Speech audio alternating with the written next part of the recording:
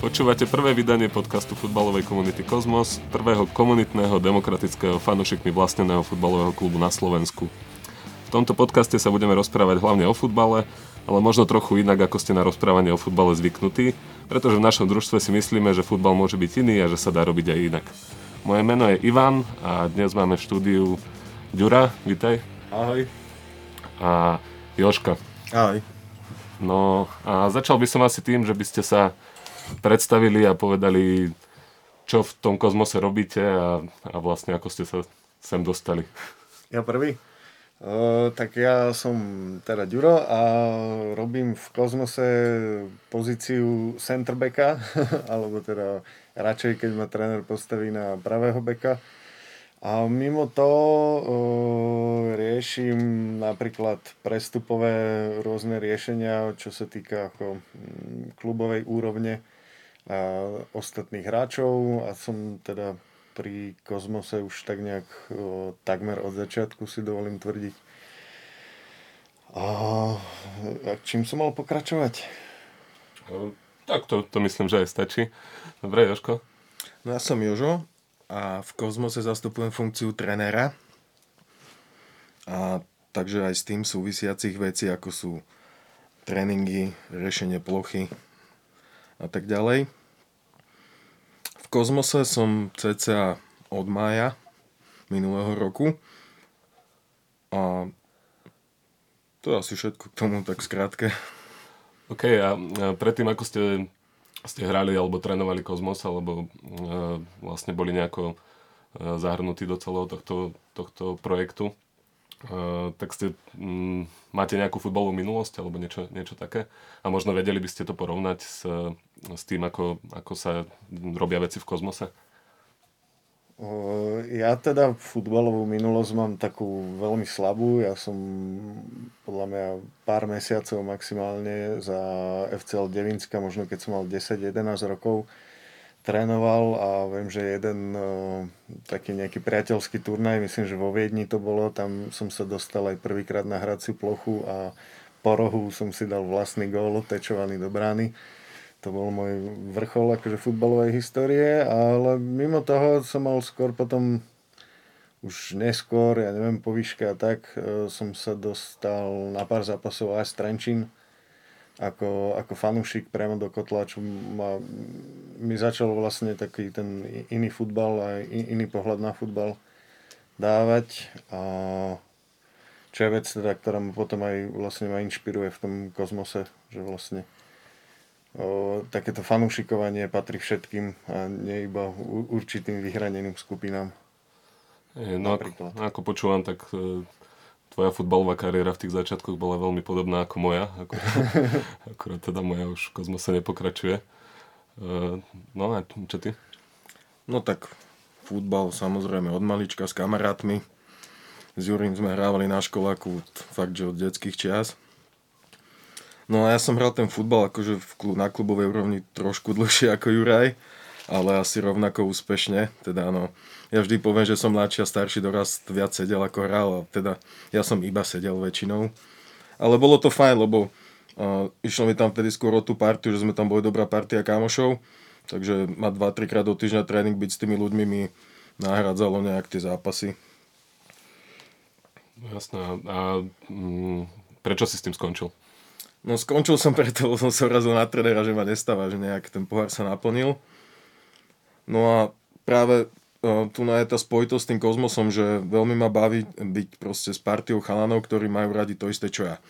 Čo je vlastne futbal a máme ho, si myslím, že všetci radi rovnakým spôsobom a to je hlavne to, čo nás spája a čo sa mi páči na tom týme a celkovo na tej partii.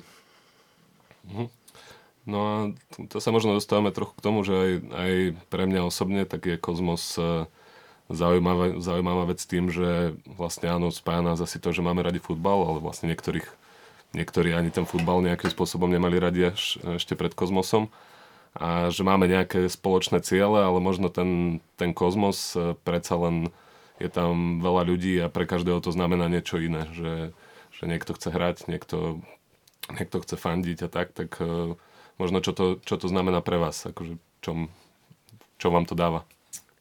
No, to, čo Jožko hovoril s tou partiou, tak to vlastne som sa tak počas toho, jak rozprával, som sa zamýšľal, že úplne tie tréningy, keď sme mali, nechcem teraz predbiehať témy, čo máme pripravené, ale keď trénujeme, tak to je proste super, že tam sú tí chalani, ktorí chcú hrať futbal a majú na to podľa mňa už normálne taký akože triezvý pohľad, že chcú hrať futbal a chápu tomu, že môžeš mať nejaký klub, za ktorý hráš a v zmysle, že nechcú ísť vyhrávať Ligy majstrov, sfaulovať zákerné, nič takéto, že no je úprimná radosť iba z toho futbalu.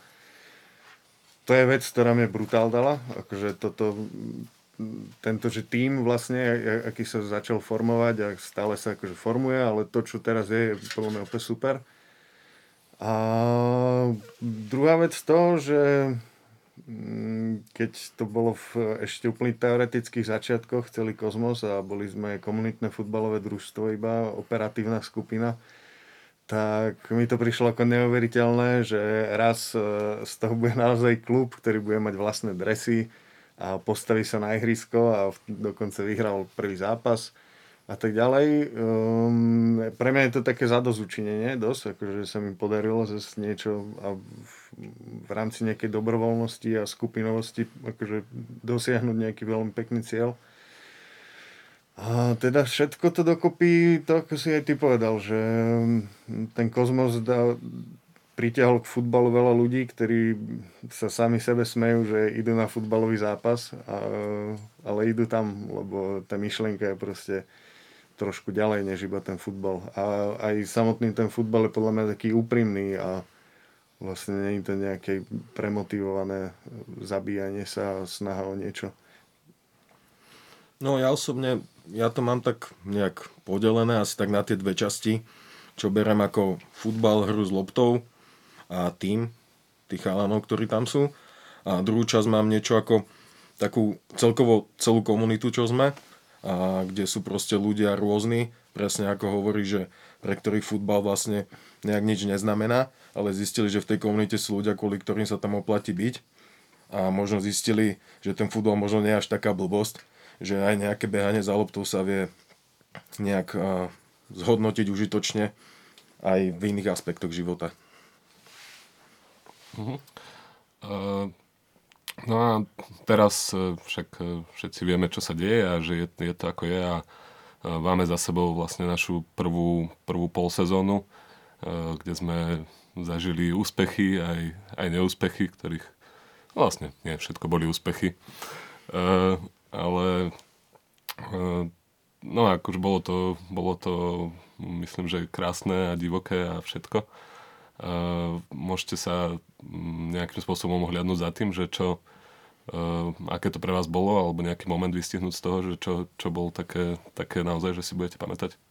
Je viac tých momentov, akože vypichnúť, skúsim si teraz ich tak rýchlo zhrnúť v hlave. Ja neviem, od prvého zápasu, ktorý fakt, že ten sme vyhrali, wow, to bola veľká halus. Ale skôr také tie momenty, napríklad keď sme hrali, myslím, že v Kaplne, tak za nami po zápase prišiel delegát a s tým, že toto nevideli proste ešte nikdy. Strašne sa im to páči. Keď sme hrali v Čataji a fanúšikovia vlastne našim fanúšikom kupovali pivo a spievali s nimi chorály, že tiež vlastne, že sa podarilo priniesť niečo, čo tu ľudia nerobili doteraz. Možno, že tým aj inšpirujeme niekoho, aby takéto úprimné fankluby týchto malých klubov proste normálne fungovali a že to vlastne není hanba vymysleť si pesničku a spievať ju proste. A ešte boli potom veľmi pekné momenty, napríklad jeden z takých posledných hráčov, ktorí ku nám prestupovali, Dano, tak on išiel ku nám zo Slavie UK a keď sme mali prípravný zápas, tak teraz je jeden z posledných, tak vlastne po ňom som sa s ním bavil a on, že vlastne keď sme ten ligový zápas s nimi hrali a skončilo sa to, že on si po tom zápase povedal, že on chce ku nám prestúpiť, lebo videl, že my sme hrali druhý zápas ever. Bolo tam 40 fanúšikov, ktorí bubnovali, skandovali. My sme hrali taký akože úprimný futbal, ako som povedal, nikoho sme nešli zabiť. Že to presvedčilo a to mňa akože fakt dojalo, keď mi toto povedal, že nám sa podarilo to fakt dotiahnuť do tohto, že niekto to takto vníma a povie si, že wow, že ja chcem za vás hrať futbal. Inak to, čo sa nám, akože samozrejme nechcem, aby sme sa tu len chválili alebo čo, ale hej, no to, čo sa nám podarilo s tou komunitou, akože s tou naozaj takou, že živou komunitou, že sa našli ľudia, ktorým to dalo ako keby, nie že celý zmysel života, ale proste pridalo to nejako k tomu zmyslu, však tak ako aj myslím, že každému z nás, čo tu sedíme, tak tiež, keď to tak počujem od iných ľudí a tak to tak zahraje pri srdci. No vlastne, to. No presne to, že človek tam zažíva strašne veľa príjemných momentov a situácií a ťažko sa vypichuje nejakých zopár, ale tak určite, že či boli už z toho prostredia akože ihriska, že či to boli futbalové výhry, že napríklad naša úplne prvá výhra úplne v prvom zápase ja som zostal vtedy ako obarený. Potom následne druhá výhra, to sú také veci, čo sa týka čisto iba futbalu, ale celkovo, že po každom zápase máme takú ďakovačku navzájom s fanúšikmi, my ďakujeme im, oni ďakujú nám a toto sú pre mňa vždy veľmi silné momenty, lebo keď sa pozrieš na tú tribúnu, že je tam proste kopa ľudí a veľa z nich poznáš, vážiš si ich a vidíš, že proste oni nejako hodnotia tvoju prácu a že proste prídu na teba pozrieť, lebo vedia, že si tam ty, je tam ten a postupne získavajú. Pre mňa sú také príjemné momenty aj v tom, že keď niekto povie, že odteraz budem na vás chodiť, alebo keď naši kamaráti zobrali svoje decka prvýkrát na Kozmos a tak, že je to také veľmi náplňujúce, že človek proste cíti, že to, čo robí, má nejaký zmysel. Lebo keď ešte niekto ti povie, že hovorili mi, že to je super, ale bol som sa prvýkrát pozrieť a je to ešte viac super, než proste, že sa to nedá opísať slovami. To je pekné, no. No a aké to vlastne je, keď ja som ten, čo tam spieva a zjape do megafónu a tak a v mojej krátkej futbalovej kariére tak som zažil skôr len takých rodičov, čo pindali proste na svoje deti a tak, aby hrali lepšie a neviem čo. Ja som zažil takých, čo pindali aj na cudzie deti. No, to sa stáva tiež. Tak aké to je vlastne hrať s nejakým fanklubom a s fanúšikmi a tak? No, neviem to ja úplne porovnať, keďže ja nemám také skúsenosti, ale čo teda sprostredkovanie viem od iných chalanov, ktorí za nás hrajú a hrali futbal doteraz stále, že hrali už vlastne ten seniorský futbal chalani z okolia Ružomberka a tak, kde je ináč akože kvalitný futbal sa podľa mňa hrá a tak, že žije to tam tým futbalom. Ale povedali, že tú atmosféru, ktorú zažili na našom hneď prvom zápase, že to nezažili za celý svoj život proste nikde, že by sa aj tí fanúšikovia proste drukujú celý čas, spievajú a je jedno, či vyhrávaš, prehrávaš, proste však viac zápasov sme prehrali, ale spievalo sa stále, si myslím. Hej, týmto si mi pripomenul, keď sme hrali v Čataji. Nepamätám si presný výsledok, ale prehrali sme. Áno, nechcel som to spomenúť. Ja si pamätám. Tak ja si pamätám, že potom vlastne sme si s tými ľuďmi podávali ruky a proste bolo to celé také veľmi srdečne príjemné a potom tam bolo nejaký facebookový status o výsledku a tak ďalej a proste oficiálna stránka Čatajú nám ďakovala ich vlastní fanúšikovia a hráči. Nám tam písali, že to, čo máme takých fanúšikov, akých máme, že to ešte nikde nevideli a že sa im to veľmi páči. Lebo presne, že ukazujeme tú lepšiu stranu toho futbalu, lebo koho baví prísť na futbal, aby sa pozrel ako nejaký opitý detko kričí vulgarizmy. No tak... Že toto nebaví nikoho, ani tých hráčov, tých ľudí počúva. Určite, oni potom vidia, že máme proste fanúšikov, ktorí proste fandia, aj keď prehrávaš 5-0 a dostane 6 a nikto tým hráčom nenadáva a pre nich je to niečo ako iný vesmír. Hej. A pritom je to také jednoduché, ne? Že stačí sa iba vykašľať na to, že tak vyhrávaš, prehrávaš, ako či hráš 6., 5. ligu. Chápem, akože ja chcem postúpiť, ale vieš, no big deal zase. No cez nadávky nikdy nikto nepostúpil. Tak. No ja si na teba, Jožko, pamätám, že ty si to začal už potom aj tak vyžadovať, že keď bolo nejaké tichšie miesto, tak si niekomu poslal SMS-ku, alebo si tam z tej lavičky z druhého konca ihriska snažil. Myslím, že to bolo Viktor v nejakom zápase, tuším, v nejakom prípraku, alebo tak, že ich tam bolo dosť. Ale aj v ligovom zápase, že proste poslal som SMS-ku, že proste vás nepočuť. Lebo... Ja si myslím, že je to za škoda, keď tam príde 40 ľudí, aby tam sedeli ako zmoknuté sliepky a boli ticho, že nehovorím, že každý teraz musí spievať alebo bubnovať, ale minimálne potleskom sa zapojiť. Ja tiež ako z ihriska, keď som hral, tak som viackrát ako tak sa snažil vyhecovať fanúšikov, že poďme, ako skandujem a cítil som sa jak v telke, keď sa pozerá, že hecovačky, pekné. No dobré, a teda máme za sebou tú sezónu a rozprávali sme o tom, aké je to všetko super a tak. A bol tam možno nejaký aj moment, kedy to nebolo až také super, alebo možno niečo ťažšie? Tak samozrejme určite, že bolo pár nepríjemných zápasov, nepríjemných súperov. To je akože z hľadiska toho čisto futbalového, ale samozrejme ja si napríklad spomeniem na jeden moment, a keď sme hrali v Hamuliakove, myslím, že posledný zápas sezóny, tak proste na zápas vlastne do bufetu si došiel na paňáka Dobroslav Trnka. Takže to je pre mňa skôr také, že čo som zažil také nepríjemné z tej spojitosti mimo tých zápasov. No. Ale akože tie zápasy nie... Zás som sa domotal, toto pôjdem znova. Však som Nebudeme hovoriť kontroverzné veci. Konkrétne v Hamuliakove došiel. A ten Trnka bol podľa mňa dobrý. A na PNK bol Trnka. To by sme mali nejak spomenul, len zle som na to išiel. Ale dobre si to podľa mňa dal, bo si to nemal dostávať. Hej, to už si mohol zachrániť. No, dobre. Hej, no ja si na to... Tak začne Juraj. Tak sa pripraví, možno vypichne. Tak ja dám ešte raz tú otázku, nech to je ono, hej, že... No dobre, no doteraz sme sa rozprávali vlastne o tom, že o tých pozitívnych veciach v tej sezóne a že to bolo celé vlastne úžasné, ja to tiež tak vnímam, ale určite sa našli aj nejaké, možno nie až také príjemné momenty a zážitky a tak. Takže či si viete spomenúť na niečo také? No, rozmýšľam. Posledný zápas sezóny, vonku sme hrali, ten bol taký aj na ihrisku taký ťažší, prehrali sme, však to je akože nepodstatné, ale také tie ľudské vzťahy tam boli také inakšie, aj tam bol taký zaujímavý divák vlastne za hostujúci tým, si tam došiel dať panáka a myslím, že aj v novom čase sa to potom spomínalo. Že to bolo také, tam som sa cítil zvláštne aj akože úprimne po tom zápase, keď som si to celé pospájal, čo sa tam udialo.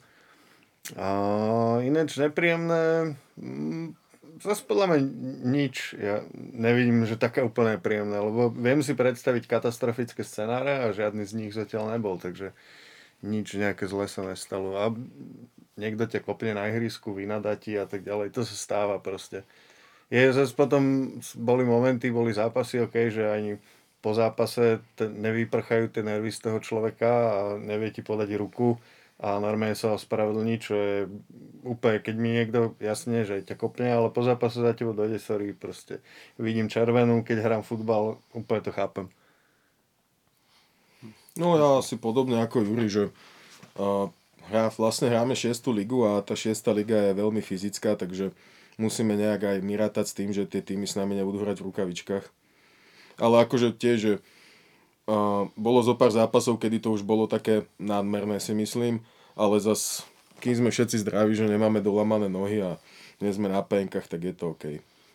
Boli tam aj nejaké narazené rebra, tak si spomínam. Hej, ale to bolo to šťastie, že myslím, že vtedy si to nevyžiadalo pénku ani nejakú väčšiu hospitalizáciu. Nerobí, tak ako on zase spomenul, nerobí skladníka. Kebyže robí skladníka, tak by sa on ťažko dokladal. No, presne tak.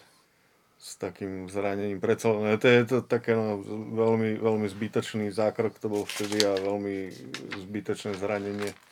Mne sa páči taká futbalová fráza, keď hráči po sebe na ihrisku zakričia, že kurva chalani, však zajtra ideme všetci do roboty. Áno.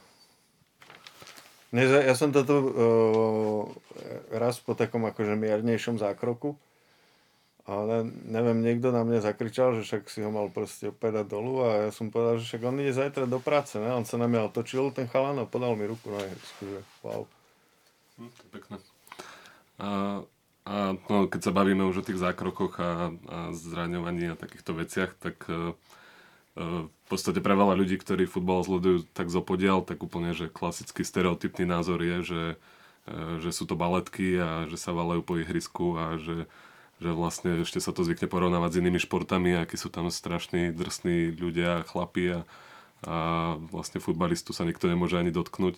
Takže ako vnímate tieto veci, keď v tom kontexte tej 6. ligy? Ja som napríklad veľmi pyšný na to, že v týme nemáme nikoho takého. to by zodpovedal tomuto opisu, že väčšinou tí chalani dosť nesú. Až niekedy sa mi stane, že proste chalanom rozprávam, že chalani, keď vás kopne, tak aspoň trošku zakričte, to ten rozhodca vidí. Lebo naši chalani majú skôr tendenciu, aj keď dostanú proste kopačku nejakú, tak zostať ticho a proste veľakrát tej 6. lige rozhodca dá aj na tie zvukové efekty. Takže dá sa povedať, že keď hráč Kozmosu leží na zemi, tak ho to naozaj bolí? Áno, s týmto 100% súhlasím, lebo viem, že poznám tých chalanov, poznám aj ich zranenia a veľakrát to proste človek vidí, keď je niekto na zemi, keď to naozaj bolí, že proste taká poriadna bolesť, to sa nedá nasimulovať. A hlavne, keď aj poznáš tých chalanov, že vieš, že to je nejaký charakter, že toto určite nerobí. No, ja si myslím, že aj celý ten názor je niekedy dosť taký práve stereotypný, lebo si ľudia nevedia až tak predstaviť to, že keď tam ten človek proste behá tých 10 km a šprintuje a neviem čo a niekto ho zloží, že to je iné, ako keď niekto len tak spadne na trave. Samozrejme. Ja som raz počul jedného MMA zápasníka povedať, že či sa vlastne bojí zranenia a tak ďalej. A on sa vyjadril v tom zmysle, že on je zavretý v klietke s týpkom, o ktorom vie, že ho chce zabiť. Ale futbalista, keď ťa niekto... To som zvedavý, kam sa dostane. Ale keď hráš napríklad futbal a niekto ťa skopne zozadu, nevieš o tom, nečakáš to, tak je to veľakrát nebezpečnejšie. Jasne. To určite. Že keď si s niekým napríklad tej klietke očakáva, že ťa chce udrieť. Áno. Na futbale sa to môže stať z ničoho nič a práve vtedy sú tie zranenia nebezpečné, keď to človek neočakáva. To je. Ale ja ešte zase, keď sa môžem k téme vyjadriť, tak pre mňa je častokrát, myslím si, že teda tí futbalisti, zase tá stereotypnosť, že áno, určite sú bolestivé zákroky, ale podľa mňa zase taká tá baletkovosť tam trochu je, lebo aspoň ja sám to mám tak, že aj keď dostanem tú ranu, tak nedostal som ešte takú, že by ma začala v momente boleť, že vlastne v tom nejakom zápale, adrenalíne te niekto aj kopne a fakt, že musíš si zakričať, lebo cítil si kontakt, zakričíš a povieš si, že vlastne v pohode a boli to až po zápase vždycky, že to si to všimneš, až takú tú naozaj bolesť toho. Ale kým ešte hráš a neviem, adrenalín a všetko, tak to proste človek až tak nerieši. Ale jasne, verím, že človek dostane aj takú, že ostane ležať a kričí. Dobre, sa posunieme možno trochu ďalej, že a vlastne asi to zase nebaví úplne všetkých počúvať stále o koronakríze alebo o niečom, ale tak možno by ľudí zaujímalo, že ako je na tom vlastne teraz Kozmos a či to nejakým spôsobom žije, či sú hráči a ľudia okolo v kontakte, či sa niečo chystá, okrem tohto podcastu teda. No aby som začal asi, keď sa môžem vyjadriť k týmu, tak tým vlastne nejak teraz netrenuje a všetko je to na individuálnych tréningoch. Prepáč, ja si otvorím pivo. A čo sa týka hráčov, tak viem, píšeme si a tak ďalej, takže viem, že chalani trénujú. Je to teraz najmä individuálne vzhľadom na tieto okolnosti a si myslím, že keď začneme potom trénovať pokope všetci, že keď už to bude možné, tak proste nebudeme až tak nejak na tom veľmi zlé, čo sa týka akože tej hry, lebo proste keď tí chalani makajú individuálne, ľudia, ktorí makajú, tak makajú stále. No a títo chalani, čo hrávajú futbal, tak väčšina z nich sú takíto makači, že nevedia vlastne si nejak predstaviť svoj život bez toho pohybu, takže čo sa týka týmu, tak nás to asi až nejak tak veľmi neovplyvňuje ako iné týmy. Ďuro, ty si vieš predstaviť život bez pohybu? Aj hej, ale potom už samozrejme ten pohyb chýba, takže jazdím dosť veľa na skate, včera som padol docela pekne.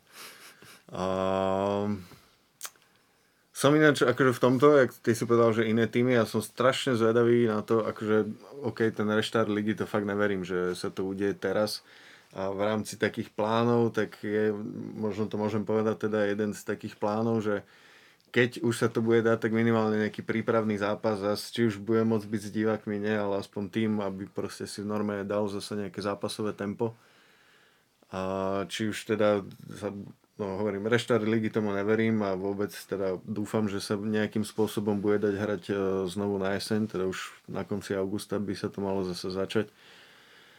A som veľmi zvedavý, že ako ostatné týmy, keď ich znovu uvidíš, že jak ich to ovplyvní, či tam uvidíš tých istých hráčov, či sa dozvieš, že nejaký tým to proste nedal a rozpadol sa, krachol alebo tak ďalej.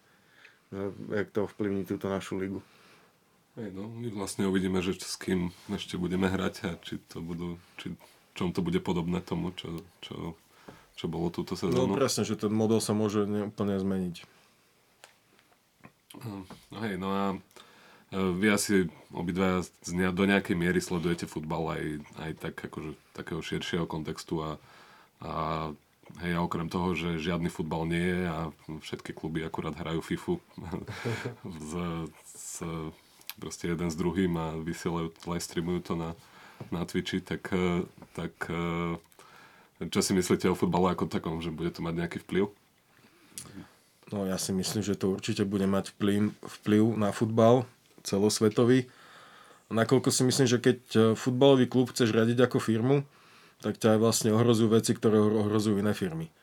No a táto koronakríza vlastne ohrozila peniaze bohatých ľudí a vlastne tí sú majiteľi tých veľkých klubov, preto vidím ako budúcnosť v Kozmose, keď si proste partia ľudí spraví vlastný tím, pracuje tam vlastne bez nejakého nároku na honorára a tak ďalej, tak vlastne sa stane niečo také, že my sme možno jeden z mála klubov, proste, ktorých sa to vôbec nejak nedotklo v takej miere, že akože finančné a tak ďalej. Proste, nehráme, ale... keď nič nemáš, nemôžeš o nič prísť. Také dačo, no. Jedna vec. A druhá vec je to, že vlastne tým pádom, že nehráme, tak vlastne ten klub nemá žiadne náklady. Takže my sme vlastne začneme tam, kde sme skončili. A to si myslím, že to sa veľa klubom nepodarí. Hej, ale v tomto, že veľké kluby prišli o peniaze, tak to je podľa mňa také, že hlavne tie všetky prvé ligy sa ešte stále tlačia do toho, vymýšľajú šialené projekty, ako sa to bude hrať v jednom tréningovom centre proste úplne odizolovanie, že oni ešte stále bojujú o veľký balík peňazí z nejakých televíznych práv, ale vlastne na to doplatia všetky tie nižšie ligy, si myslím, lebo tie naozaj nebudú mať ako hrať a bez divákov nemá zmysel vôbec už nejak hrať. Takže možno sa rozbehnú služby live streamov a proste vysielania zápasov. Ale že to podľa mňa skôr oveľa viacej ovplyvní ten futbal na tých nižších priečkách, než ten úplne vrcholový. Lebo tam proste tie peniaze to potlačia do toho, že vymyslia, hovorím, šialený projekt toho, že každého budú testovať po zápase a neviem, spravia úplne izolovanú bublinu, len aby to odohrali a odvysielali v telke. No samozrejme, ale myslel som to skôr v tom štýle, že my hráme amatérsky futbal, žiadnemu z našich hráčov nemusíme platiť peniaze, nezávisle nejak na klube, nemáme zamestnancov, nemáme plochu, za ktorú platiť prenájom. Chápem, a v tomto ohľade je to, že som zvedavý, ako to bude že či niektorý z tých klubov, ktoré sú závislé od nejakého malého sponzora lokálneho, ktorý si nebude môcť dovoliť zaplatiť to sponzorské, neprežijú alebo tak, ale hovorím, že ten vrcholový futbal zmení sa v tom, že zmení sa možno, keď už sa bavíme takto, že o futbale zase viacej, zmení sa prestupová politika, alebo už také, že vyplatiť za niekoho extrémne milióny, čo bol absolútny nezmysel aj predtým, tak teraz už to bude naozaj nezmysel, že sa budú viac vymieňať hráči a tak akože rovnakej hodnoty. Ale ja si myslím, akože neviem, fakt som zvedavý, či sa vôbec tie ligy, ktoré furt plánujú nejakým spôsobom dohrať, či sa im to podarí. A keďže sa uvoľnilo leto, tak možno sa im to podarí, lebo naozaj, že ten balík peňazí, ktoré sú pre nich, asi keďže sa im to nepodarí, tak je možné, že už aj v tom veľkom futbale začnú krachovať tie týmy. Ale kým tie prvé ligy sa nejakým spôsobom dohrajú, tak ten veľký futbal to prežije. Bude aj na jesence hrať celý čas bez divákov, iba v telke, ale tie malé ligy to proste budú mať ťažké, lebo tam ten zmysel bez divákov tam sa úplne stráca akýkoľvek vlastne nejaký. Ale zase aj v tých nižších ligách je proste menší, vlastne klub nie je až tak závislý na tom predaji vstupného. Nie, ale je práve závislý od nejakého sponzora malého, ktorý môže krachnúť dôvodom tejto krízy a tak ďalej. Áno, samozrejme, ale zase dobre vieme, aké sú náklady na tú ligu a kebyže sa pár ľudí z toho fanúšikovského prostredia spraví niečo ako my, tak proste klub môže kľudne prežiť. Môžu zavolať o know-how. Ja si myslím, že keď sa polovica futbalových klubov na Slovensku skrachuje a pozvú nás do 3. ligy, no tak pôjdeme. No. Že budeme hrať bez peňazí a tie rozpočty budú iné, ale však prečo nie? No ja si myslím, že toto sa asi stať nemôže. Na 3. ligu máš už určité podmienky, ktoré musíš spĺňať. Všetko sa zmení. Zaujímavý model si načrtal, to sa mi páči. Takto som sa na to fakt nepozeral. Ale tak ja si myslím tiež, že v tom futbale, hlavne v začiatkoch tej koronakrízy, to bolo až také absurdné, ako všetko v Európe sa zatváralo a končilo sa s tým, ale nikto si nevedel predstaviť zatvorenie Ligy majstrov, alebo teda trvalo to 2 týždne dlhšie, že kým sa dokázali vlastne zakázať aj toto.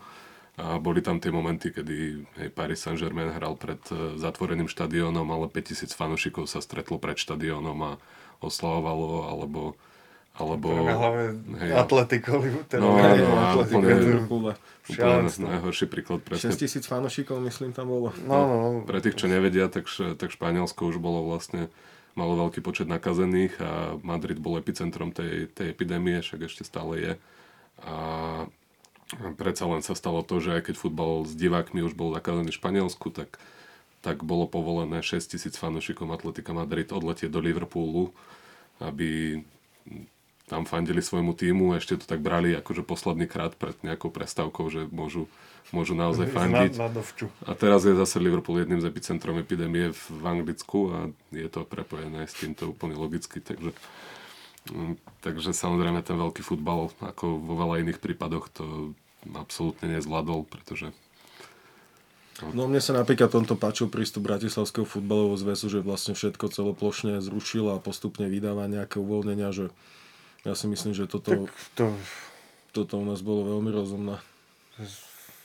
No, trochu, že vlastne tak propagačne, okrem tohto podcastu, ktorý počúvate, tak pripravujeme aj náš Kozmos ZIN, kde spolu s Tribúny sú naše bude uverejnený presne článok o futbale a koronakríze a o tom, ako to veľký futbal zvládol a nezvládol.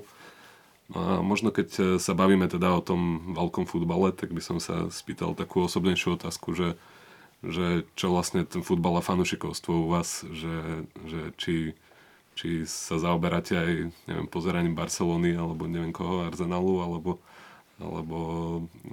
to už je mimo vášho pola. Tak hej, ja určite. Veľakrát proste, tieto top ligy, proste človek si to veľakrát užije iba vlastne z televízie, lebo zase nie som nejaký futbalový turista, že by som si behal po Európe kvôli zápasom.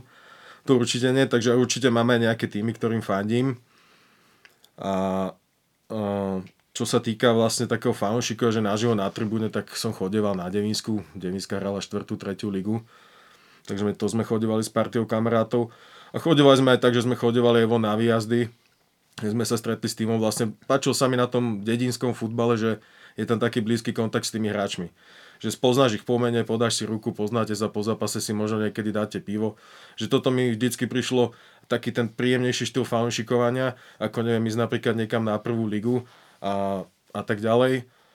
Ale čo sa týka akože slovenskej ligy, tak to zas vďaka Ďurimu som sa tiež stal fanúšikom aj z Trenčín. A tiež som bol na pár zápasoch, čo sa hrali vlastne v Žiline. Nejaké tie predkola Ligy majstrov, hej. Takže to bol môj taký kontakt s tým fanúšikovaním, ale ako hovorím, väčšinou taký ten dedinský futbal mám to rád. Jasné, čo ty deje? A tak však sa priznaješ, že fandíš Barcelone a Liverpoolu. Áno. Nie je to hamba. No ale vieš, ono by to teraz tak vyzeralo, že ježiš, ty vždycky fandíš tým, čo sa darí. Ale tak... Si otázne, či sa Liverpoolu darí, či ten titul dostanú, alebo nie. To, že či dostanú titul, alebo nie, neznamená, že či sa im darí. Pravda. Ja fanúšikovanie, hovorím, to som spomínal už tak myslím, že na začiatku, že tiež na tribúnu takú väčšiu bol asi ten AS Trenčín. Neviem, či som jak decko, akože nemal som také, že by ma fotrík zobral niekam na fotbal, myslím takto. A Devínska, to sme chodili jasne aj s Jožim. To ma bavilo a práve aj tie výjazdy, pozrieš si dediny, dáš si tam pivo všade, super. Cigánsku za 2 €. No. Už máš vytipované, že v ktorej dedine je proste dobrý bufet, kam sa oplatí ísť na výjazd. Ale ináč v rámci veľkého futbalu, teda FC Barcelona je pre mňa, odkedy tam Ronaldinho hrával, to vlastne keď som bol ešte relatívne malý chlapec a jeho nekončiaci úsmev na tvári, tak to ma proste strašne bavilo. Odvtedy je Barcelona pre mňa taký srdcový klub.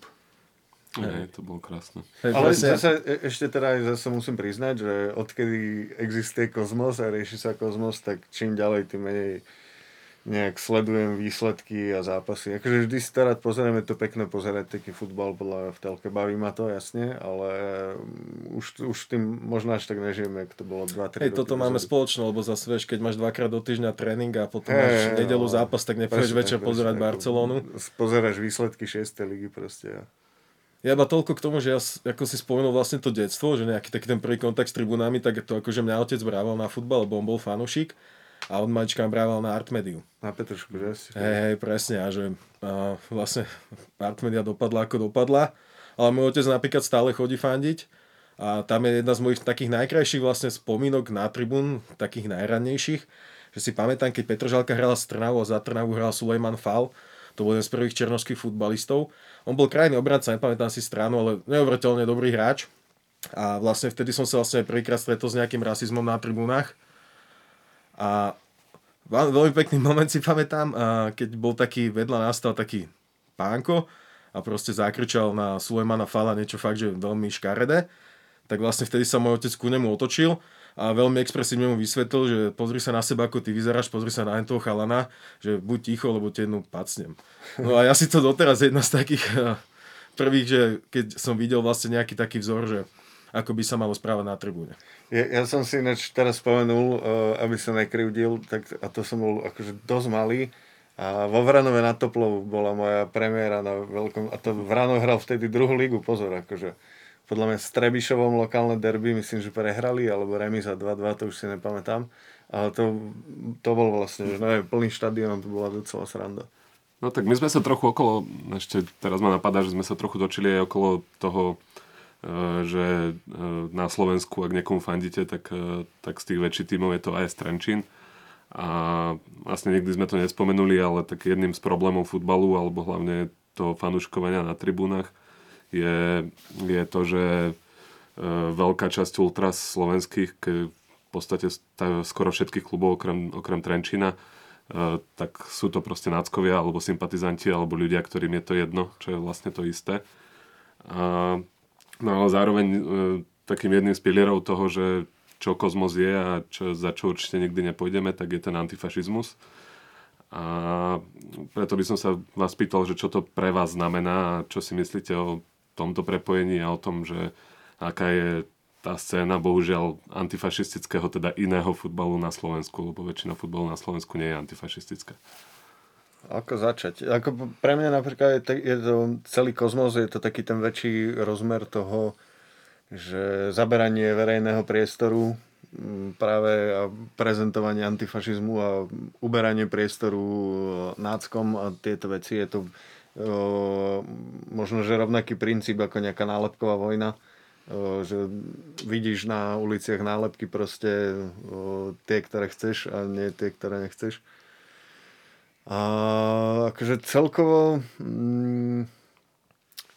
je tu podľa mňa, že viac takých iniciatív. Jasne, že v tom veľkom futbale tam sa to... Neviem, či... Kým nepríde asi, že systémová zmena, a systémová nemyslím, že aj tá, že nebudú úplne radikálnych ľudí púšťať na štadióny a tak ďalej, že naozaj tie kamery nejak budú fungovať, alebo čo, aj keď zase či je toto správne riešenie. Myslím systémovú zmenu skôr v tom, že nebudú sedieť na tribúnach ľudia, ktorým je to jedno, že sú tam spolu s nimi náckovia. Tak sa to asi nezmení, ale akože ten futbal z dola, čo sme ako my, alebo potom je ten turnaj v Trenčine UEFA, alebo v Bratislave sa koná každý rok UCOV. Verím, že sa snáď podarí na jeseň. Je preložený, mal mať krásne 10. výročie teraz, vlastne o týždeň. Prajem im všetko dobré.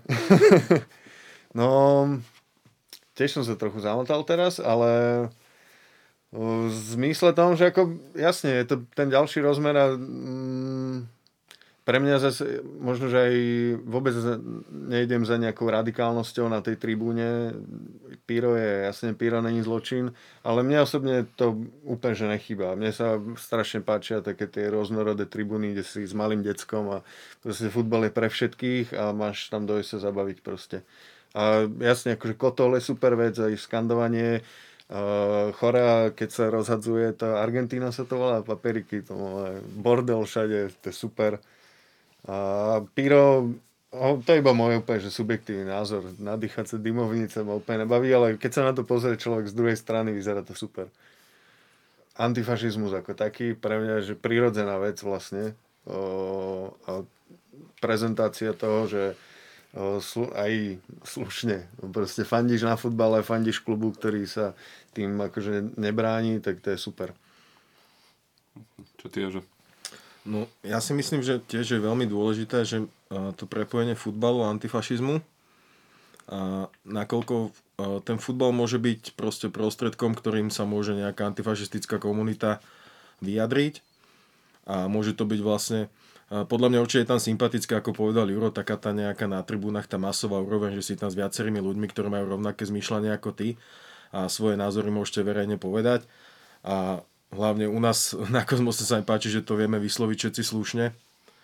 Že nepamätám si, že by bol nejaký zápas, kde by sme sa museli za jediného fanúšika hanbiť alebo také niečo.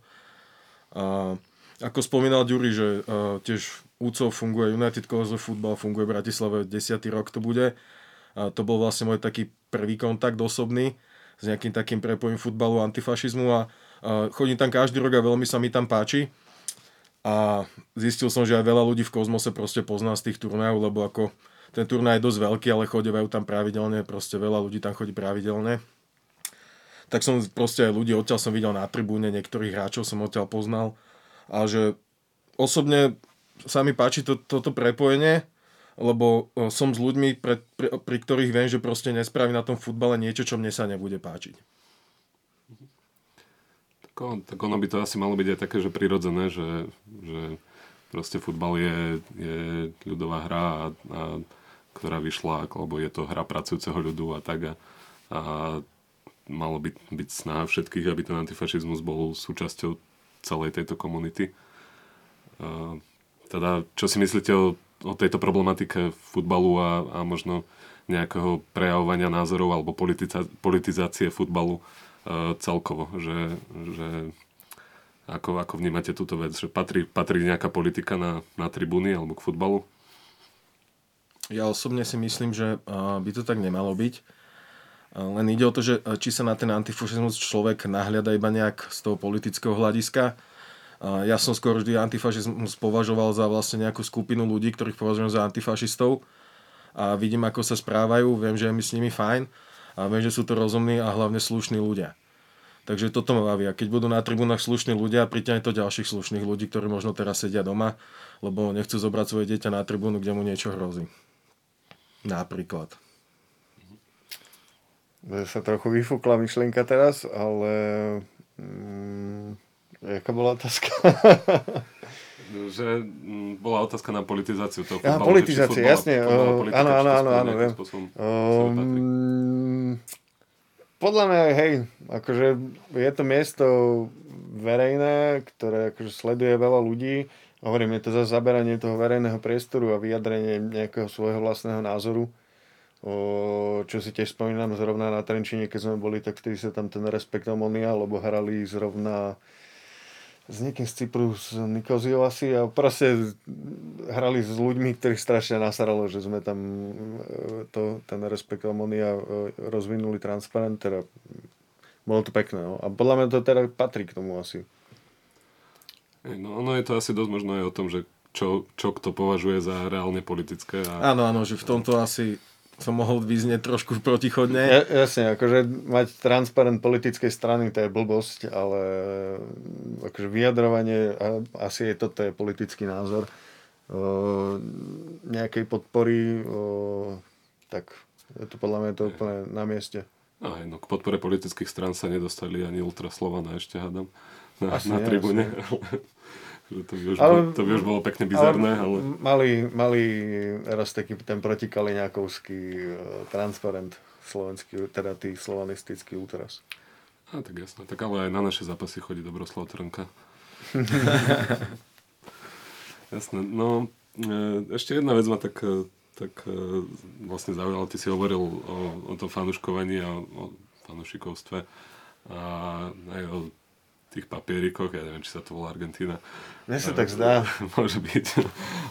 Ale o tom píre napríklad, ku ktorému sú na to veľmi kontroverzné názory v celej komunite Kozmosu a delí sa to v podstate na dve polovice, že či pyro áno, nie, niekedy, alebo nejako to vymyslieť, ale ešte žiadne pyro na našich 11 zápasoch nebolo. No ale takže toto je možno jedna z vecí, kde sa bude fanúšikovstvo rozvíjať do budúcna, ale ako vidíte budúcnosť Kozmosu vy, lebo vlastne máme za sebou tú prvú polsezónu a bolo to super, bola to jazda. Aj nám niektorým z toho celkom už akože odchádzala hlava, že bolo z toho veľa toho treba riešiť a stále proste Kozmos non-stop. A potom sme plakali, keď to nebolo, ako aj teraz. Ale že nemali sme vlastne ani moc tak čas sa veľmi zamýšľať nad tým, že čo s tým ďalej a aká je budúcnosť Kozmosu, že kde vidíte, že Kozmos bude o 5 rokov? O 5 rokov? Akože taká 4. liga by bola pekná v rámci takže futbalu. Bol by som strašne rád, keď sa teda tak akože fakt, že o 5 rokov minimálne 200 fanúšikov na každom zápase. Určite, že pracovať na tej komunite, aby ja neviem, nejaké kultúrne večierky, neviem, whatever proste, šachový turnaj, to niečo proste a napríklad aj v rámci športu sa pokúsiť, či už akože ženský futbal, to je tiež jedna z takých matchok, o ktorej sme sa bavili veľakrát, bol by som strašne rád, ale asi, že dostať fakt, že Kozmos tým do ženskej ligy by bolo asi náročné, lebo myslím, že sú u nás že dve vlastne v tej seniorskej ligy, je prvá, druhá, čiže aj tie organizačné a finančné nároky sú tam o dosť vyššie.